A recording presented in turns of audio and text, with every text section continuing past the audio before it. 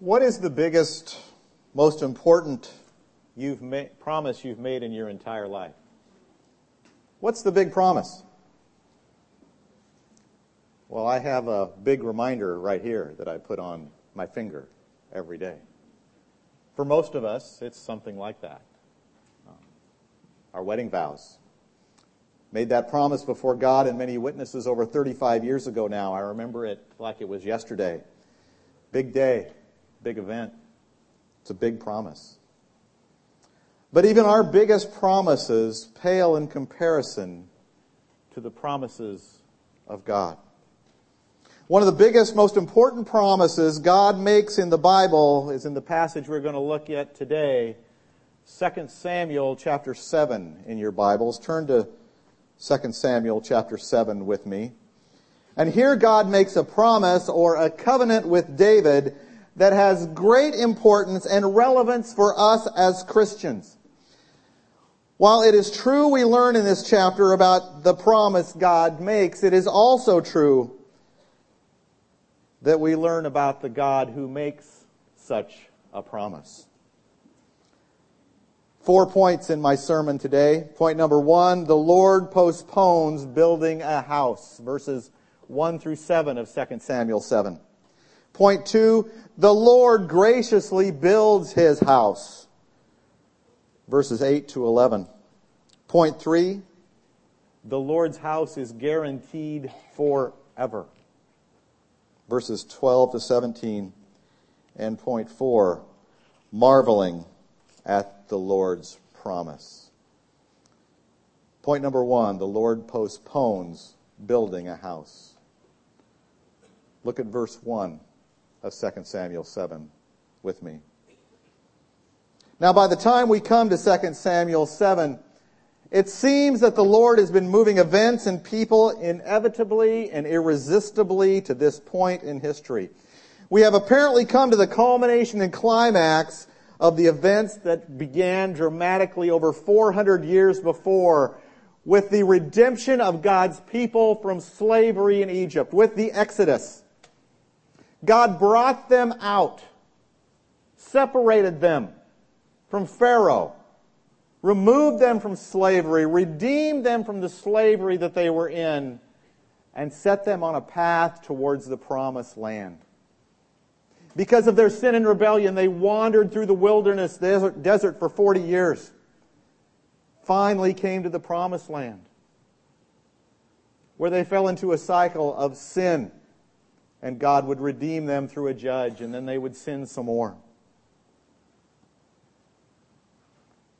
But now, after centuries of conflict with the enemies in this land and the failed reign of King Saul, the Lord has established a different kind of king on the throne of Israel. A king chosen by the Lord. A king after God's own heart. It's King David. And David has brought unity to the 12 families or 12 tribes of Israel. They are all united under his authority. For the first time since Israel entered the promised land, the city of Jerusalem has been captured, and David has made it Israel's capital city and called it by the name, the city of David, the name of its conqueror. That brings us to chapter 7, verse 1. Now when the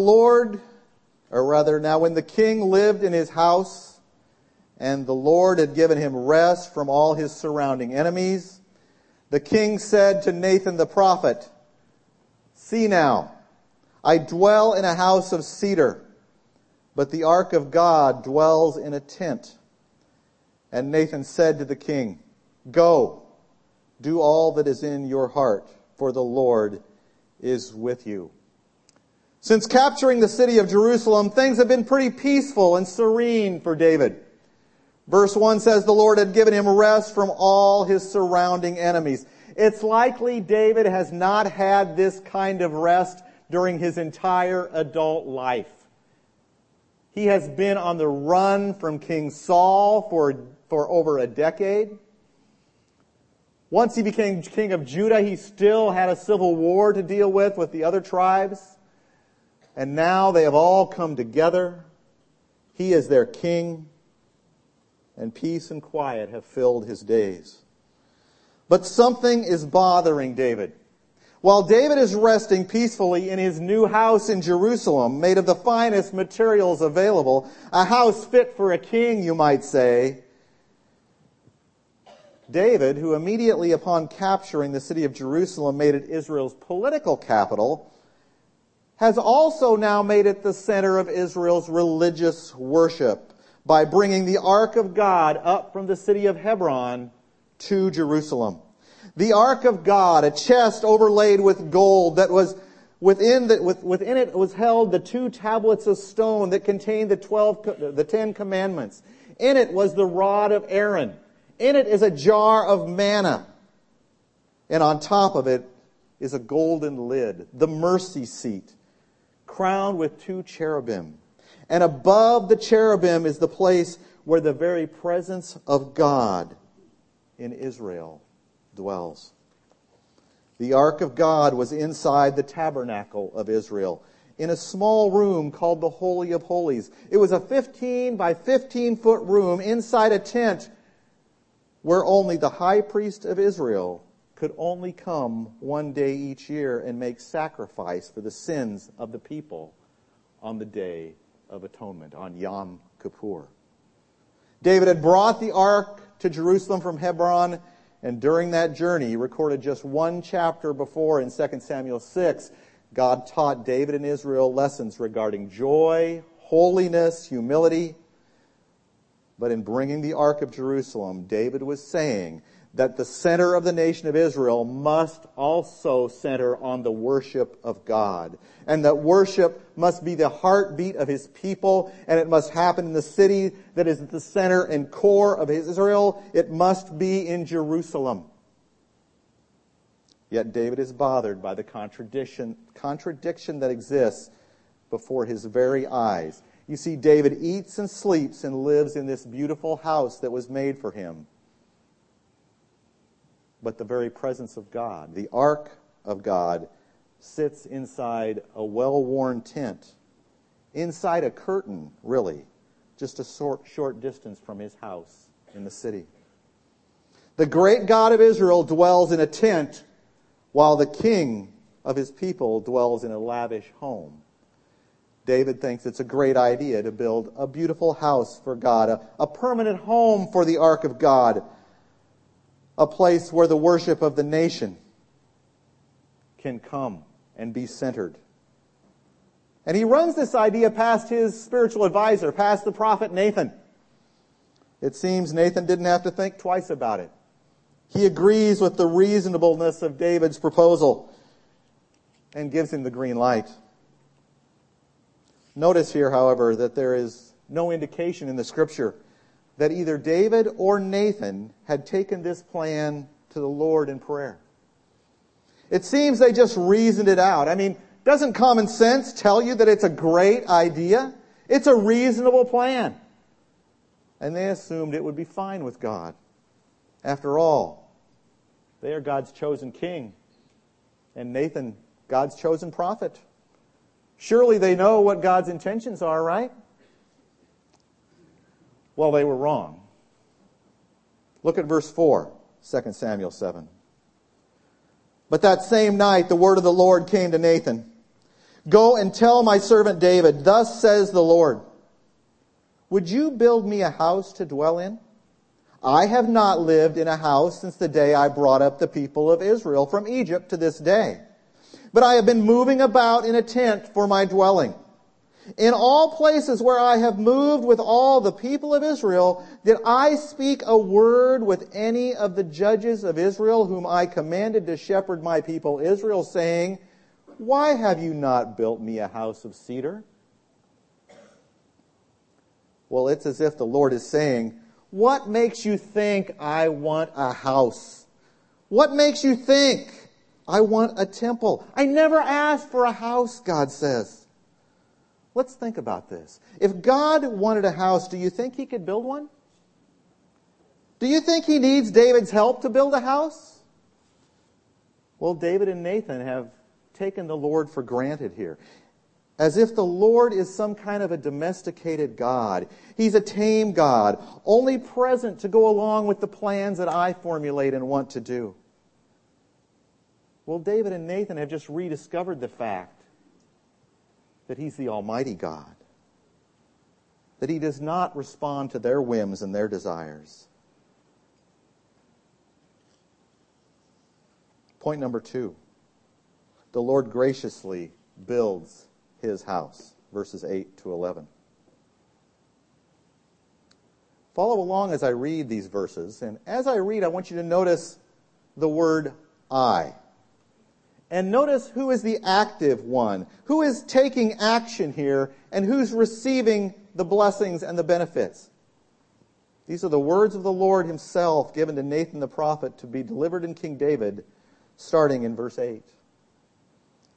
Now, therefore, thus you shall say to my servant David, thus says the Lord of hosts, I took you from the pasture, from following the sheep, that you should be prince over my people Israel. And I have been with you wherever you went, and have cut off all your enemies from before you. And I will make for you a great name, like the name of the great ones of the earth. And I will appoint a place for my people Israel, and will plant them so that they may dwell in their own place and be disturbed no more, and violent men shall afflict them no more as formerly, from the time that I appointed judges over my people Israel. And I will give you rest from all your enemies. Moreover, the Lord declares to you that the Lord will make you a house. Did you notice who the giver of grace is here and who the receiver of it is? There's one word to describe what the Lord has done for David here and what He will do for David. That word is grace. It's grace. First, notice there is the experience of grace in David's life up to this point. God's grace is seen in the Lord's choice of David in the last part of verse 8.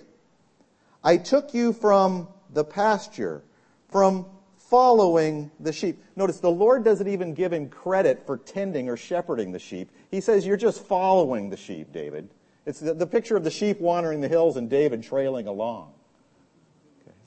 But God says, I took you from the pasture, from following the sheep, that you should be prince over my people Israel. From the lowest of lowest occupations to the highest of positions in the nation.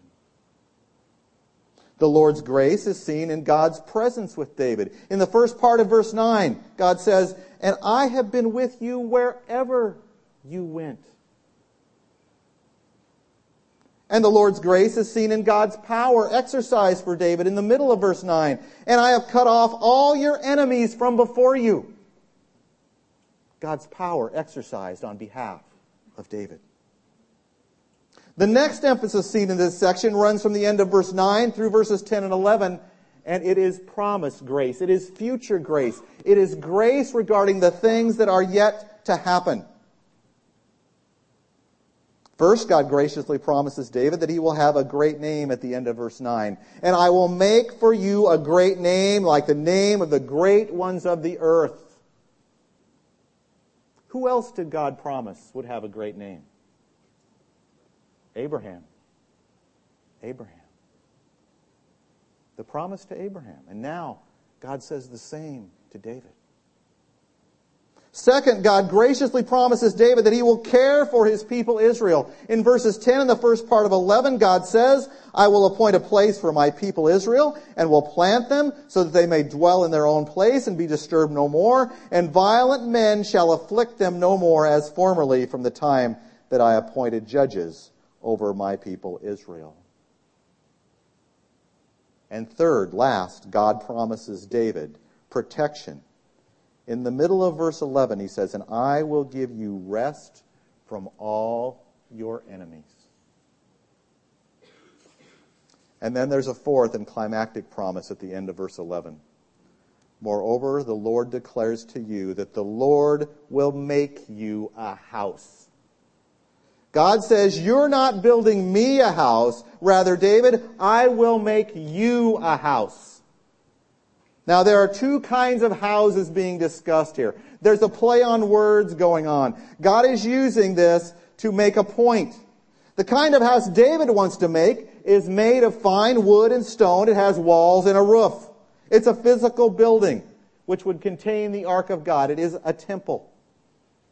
In contrast, the kind of house God is going to build for David is a collection of people, as in a family or a dynasty, a line of royal kings to rule and reign over God's people. Now, we don't use the word house very often that way today. The best modern example is Queen Elizabeth II of the United Kingdom of Great Britain. Queen Elizabeth is of the house or family of Windsor. Okay. Her son Charles and her grandsons, William and Harry, and her great-grandson, now George, are all her descendants and are also of the house or family of Windsor.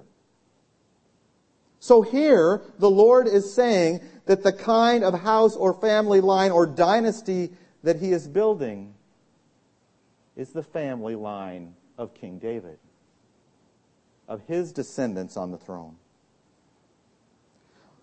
But why is the Lord so insistent that He will build David a house and not the other way around? Why can't David build God a beautiful building to contain the ark of God? Well, I think there's two reasons. First, in 1 Chronicles 22 and 28, David says that God won't tell Solomon, David tells Solomon that Solomon's going to build this house, but God will not let David build it because David is a warrior. There is blood on his hands. But I think there's something else going on here too.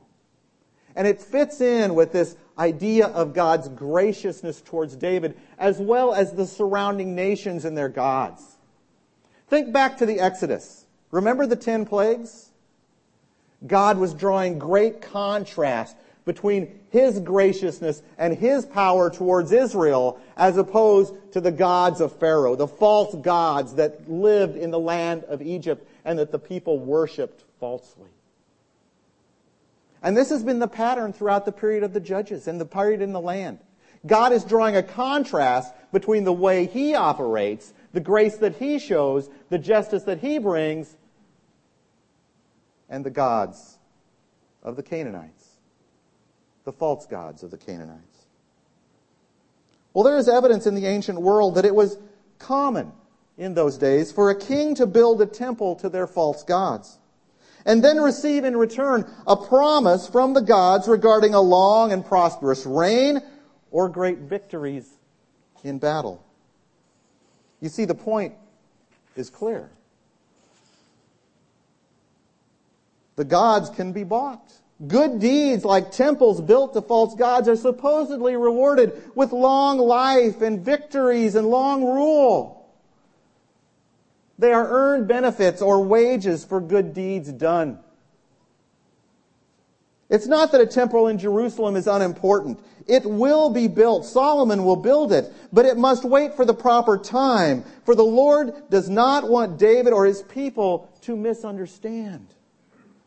The God of the Bible is not like the pagan gods. In not allowing David to build Him a house, the Lord is displaying His grace to David without regard to anything David can or will do for Him. Our Lord cannot be bought. He cannot be bargained with. He cannot be influenced by our supposedly good deeds, our good works, our buildings that we put up for Him. God gives grace to His people not because they are mighty or many or well-behaved or give Him bribes, but because He loves them and chooses to display His grace through them. So too with David. David may have had good motives in wanting to build a house, to build a temple for God, but the Lord will have nothing to do with it. Here the Lord reviews the past experience of grace He's poured out to David, and talks about the future grace He will provide for him. And make sure David understands it is by His grace alone that these things are happening. Well, what will be the characteristics of this house, of this dynasty, of this family of David? That brings us to point number 3. The Lord's house is guaranteed forever. Verses 12 to 16. Follow along with me as I read. When your days are fulfilled, and you lie down with your fathers, I will raise up your offspring after you, who shall come from your body, and I will establish his kingdom. He shall build a house for my name, and I will establish the throne of his kingdom forever. I will be to him a father, and he shall be to me a son. When he commits iniquity, I will discipline him with the rod of men, with the stripes of the sons of men. But my steadfast love will not depart from him, as I took it from Saul, whom I put away from before you. And your house and your kingdom shall be made sure forever before me. Your throne shall be established forever. In accordance with all these words, and accordance with all this vision, Nathan spoke to David. What's the point? God is saying this house of David, this dynasty, is inevitable.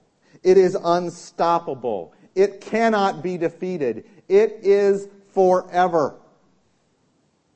He says it in 3 different ways. In verses 12 and 13, God is saying that death cannot stop it. In verses 14 and 15, God is saying that sin cannot stop it. And in verse 16, God is saying, time will not outrun it.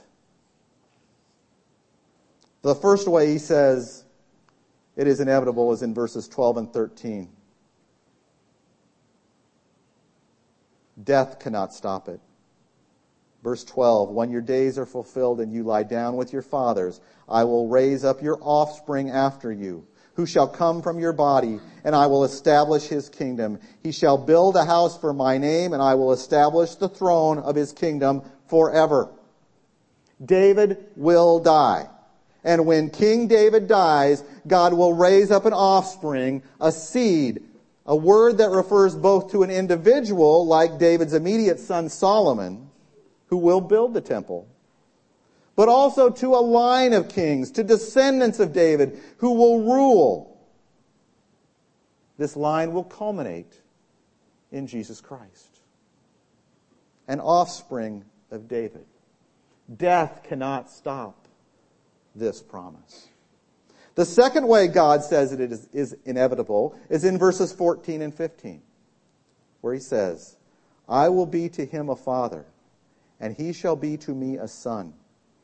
When he commits iniquity, I will discipline him with the rod of men, with the stripes of the sons of men.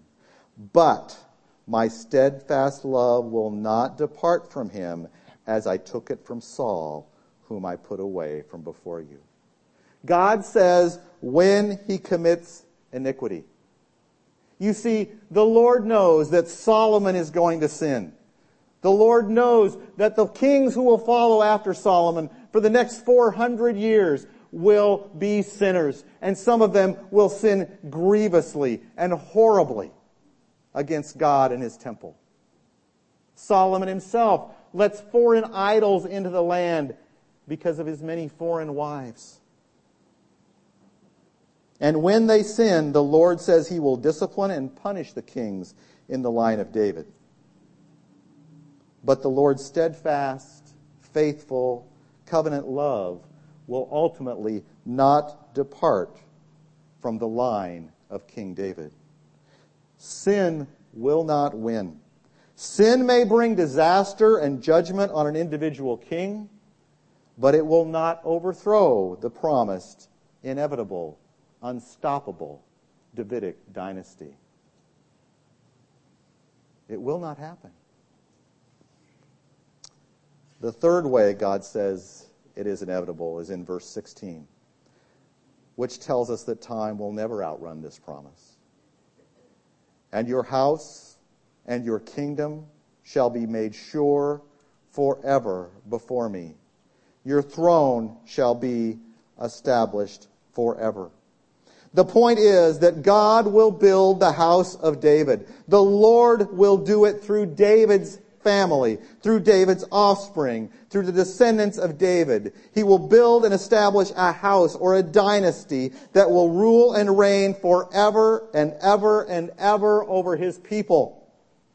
Here God has chosen and has announced that it is by this one man, through David, that the rule over God's kingdom will be brought to completion, that it will be realized, that it will be fulfilled. God's plan and purpose from all eternity goes through King David. Now let's talk very practically here for a minute. There are only two apparent ways God can do this.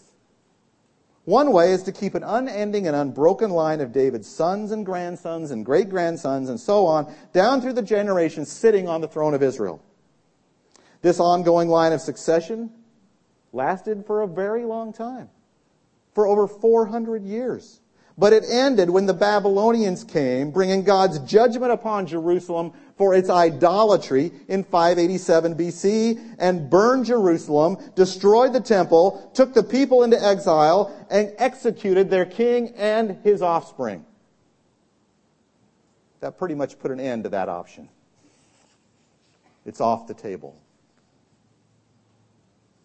But the other alternative, the one that was part of God's plan, the one God chose as part of His plan to fulfill His covenant promise with David, is this. Rather than have a continuing and ongoing line of descendants sitting on the throne, God's plan was for a single individual descendant of David to arise. One who will sit on the throne of David for all eternity. That single individual descendant of David is Jesus Christ. Jesus is the fulfillment of that promise. The New Testament itself begins in the Gospel of Matthew with these words: the book of the genealogy of Jesus Christ, the son of David, the son of Abraham. The son of David, Jesus Christ. As you go through the New Testament, 40 times, at least 40 times, you find references to Jesus as the fulfillment of this promise to David. It's important we understand who is our King. You see, being born of a virgin, having been conceived of the Holy Spirit, Jesus is God. So as King, He will live and rule and reign forever. But He is also the God-man. He is a physical descendant of David through His natural mother Mary. When the angel Gabriel announced to Mary that she would bear a child by the power of the Holy Spirit, the angel left no doubt about who this baby would be. Luke chapter 1, verse 31. And behold, you will conceive in your womb and bear a son, and you shall call his name Jesus. He will be great and will be called the Son of the Most High, and the Lord God will give to him the throne of his father David, and he will reign over the house of Jacob forever, and of his kingdom there will be no end. Jesus is also the legal descendant of David through his father Joseph, and thus has a legal right to inherit the throne of David. Listen to the words of the angel spoken to Joseph as he debated divorcing Mary. For Joseph knew he was not the natural father of the baby growing inside of her. Matthew chapter 1, verse 20. But as he, Joseph, considered these things, behold, an angel of the Lord appeared to him in a dream, saying, Joseph, son of David, do not fear to take Mary as your wife, for that which is conceived in her is from the Holy Spirit. She will bear a son, and you shall call his name Jesus, for he will save his people from their sins. It is through one man, through David, that the rule over God's kingdom flows. will be brought to completion, that it will be realized, that it will be fulfilled. And it is through one man, David's royal descendant, Jesus Christ, that the many are blessed, that we are blessed. Well, how did David respond to all this? Point 4, marveling at the Lord's promise. Follow along as I read David's prayer, starting in verse 18. Then King David went in and sat before the Lord and said, "Who am I, O Lord God, and what is my house that you have brought me thus far? And yet this was a small thing in your eyes, O Lord God. You have spoken also of your servant's house for a great while to come.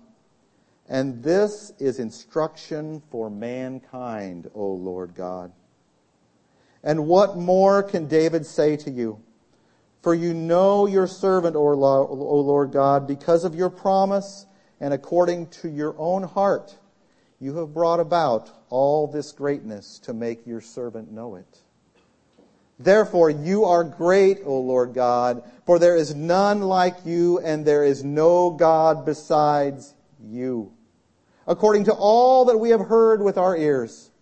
And who is like your people Israel, the one nation on earth whom God went to redeem to be His people, making Himself a name and doing for them great and awesome things by driving out before your people, whom you redeemed for yourself from Egypt, a nation and its gods. And you established for yourself your people Israel to be your people forever. And you, O Lord, became their God. And now, O Lord God, confirm forever the word that you have spoken concerning your servant and concerning his house. And do as you have spoken. And your name will be magnified forever, saying, the Lord of hosts is God over Israel. And the house of your servant David will be established before you. For you, O Lord of hosts, the God of Israel, have made this revelation to your servant, saying, I will build you a house. Therefore your servant has found courage to pray this prayer to you. And now, O Lord, you are God, and your words are true. And you have promised this good thing to your servant. Now, therefore, may it please you to bless the house of your servant, so that it may continue forever before you. For you, O Lord God, have spoken, and with your blessing shall the house of your servant be blessed forever. What do you see here? It's dripping. David's prayer is dripping with humility before his God. David understands the grace that God has shown him. Deeper than even David can understand. David praises the greatness of God in verse 22. You are great, O Lord God, for there is none like you. You see David humble himself as unworthy. You see David praise the Lord for redeeming his people from slavery. You see David have great faith that the Lord will keep his promise in verse 29. For you, O Lord God, have spoken.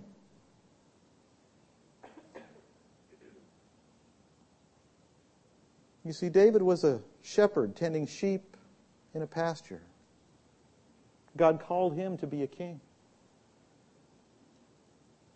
In 1 Corinthians 1, the Apostle Paul urges us to think about what we are to do as Christians because of what Christ has done for us, because of the grace He has shown for us. Listen to the words of 1 Corinthians chapter 1. For consider your calling, brothers. Not many of you were wise according to worldly standards. Not many were powerful. Not many were of noble birth. In other words, there were a lot of shepherds. People of low status before God. But God chose what is foolish in the world to shame the wise. God chose what is weak in the world to shame the strong. God chose what is low and despised in the world, even things that are not, to bring to nothing things that are, so that no human being might boast in the presence of God. And because of Him you are in Christ Jesus, who became to us wisdom from God, righteousness and sanctification and redemption, so that it is written, let the one who boasts, boast in the Lord.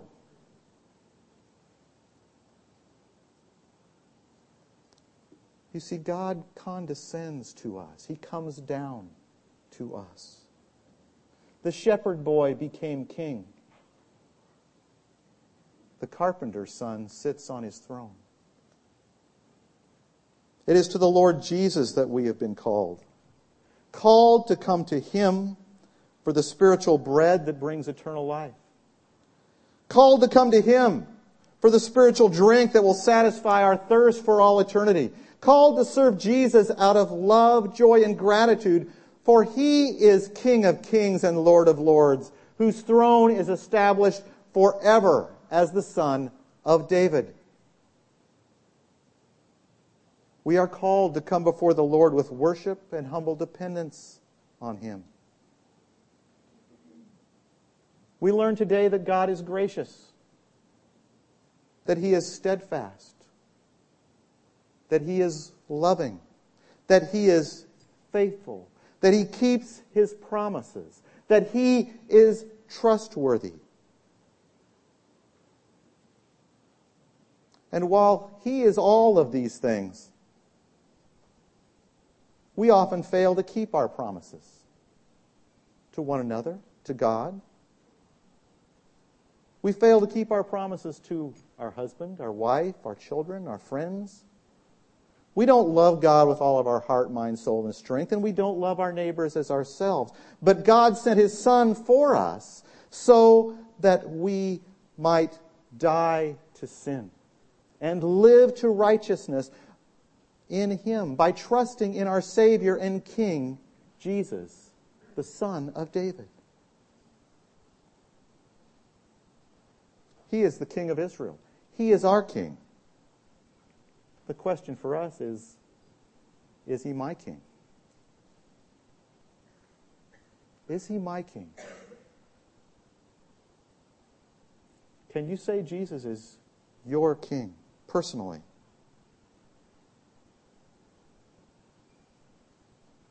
Do I glory in the fact that I am His subject, that I am His servant? Have you embraced Him as King? Have you embraced Him as Lord, as Master, as ruler over your life? We've read this morning, God has established a house. That house of David culminates in King Jesus. He is King of kings and Lord of lords. And God's king and God's kingdom are unstoppable and inevitable. And if the big promise to David is so sure in Christ, we surely, as the Lord's people and as the subjects of our King, can trust all His smaller promises as well, as we face the trials and difficulties and temptations of this life. He promised us He will never leave us or forsake us. He has us by the hand. He will not let us go. He is our Savior and our King. We praise Him for it. Let's pray.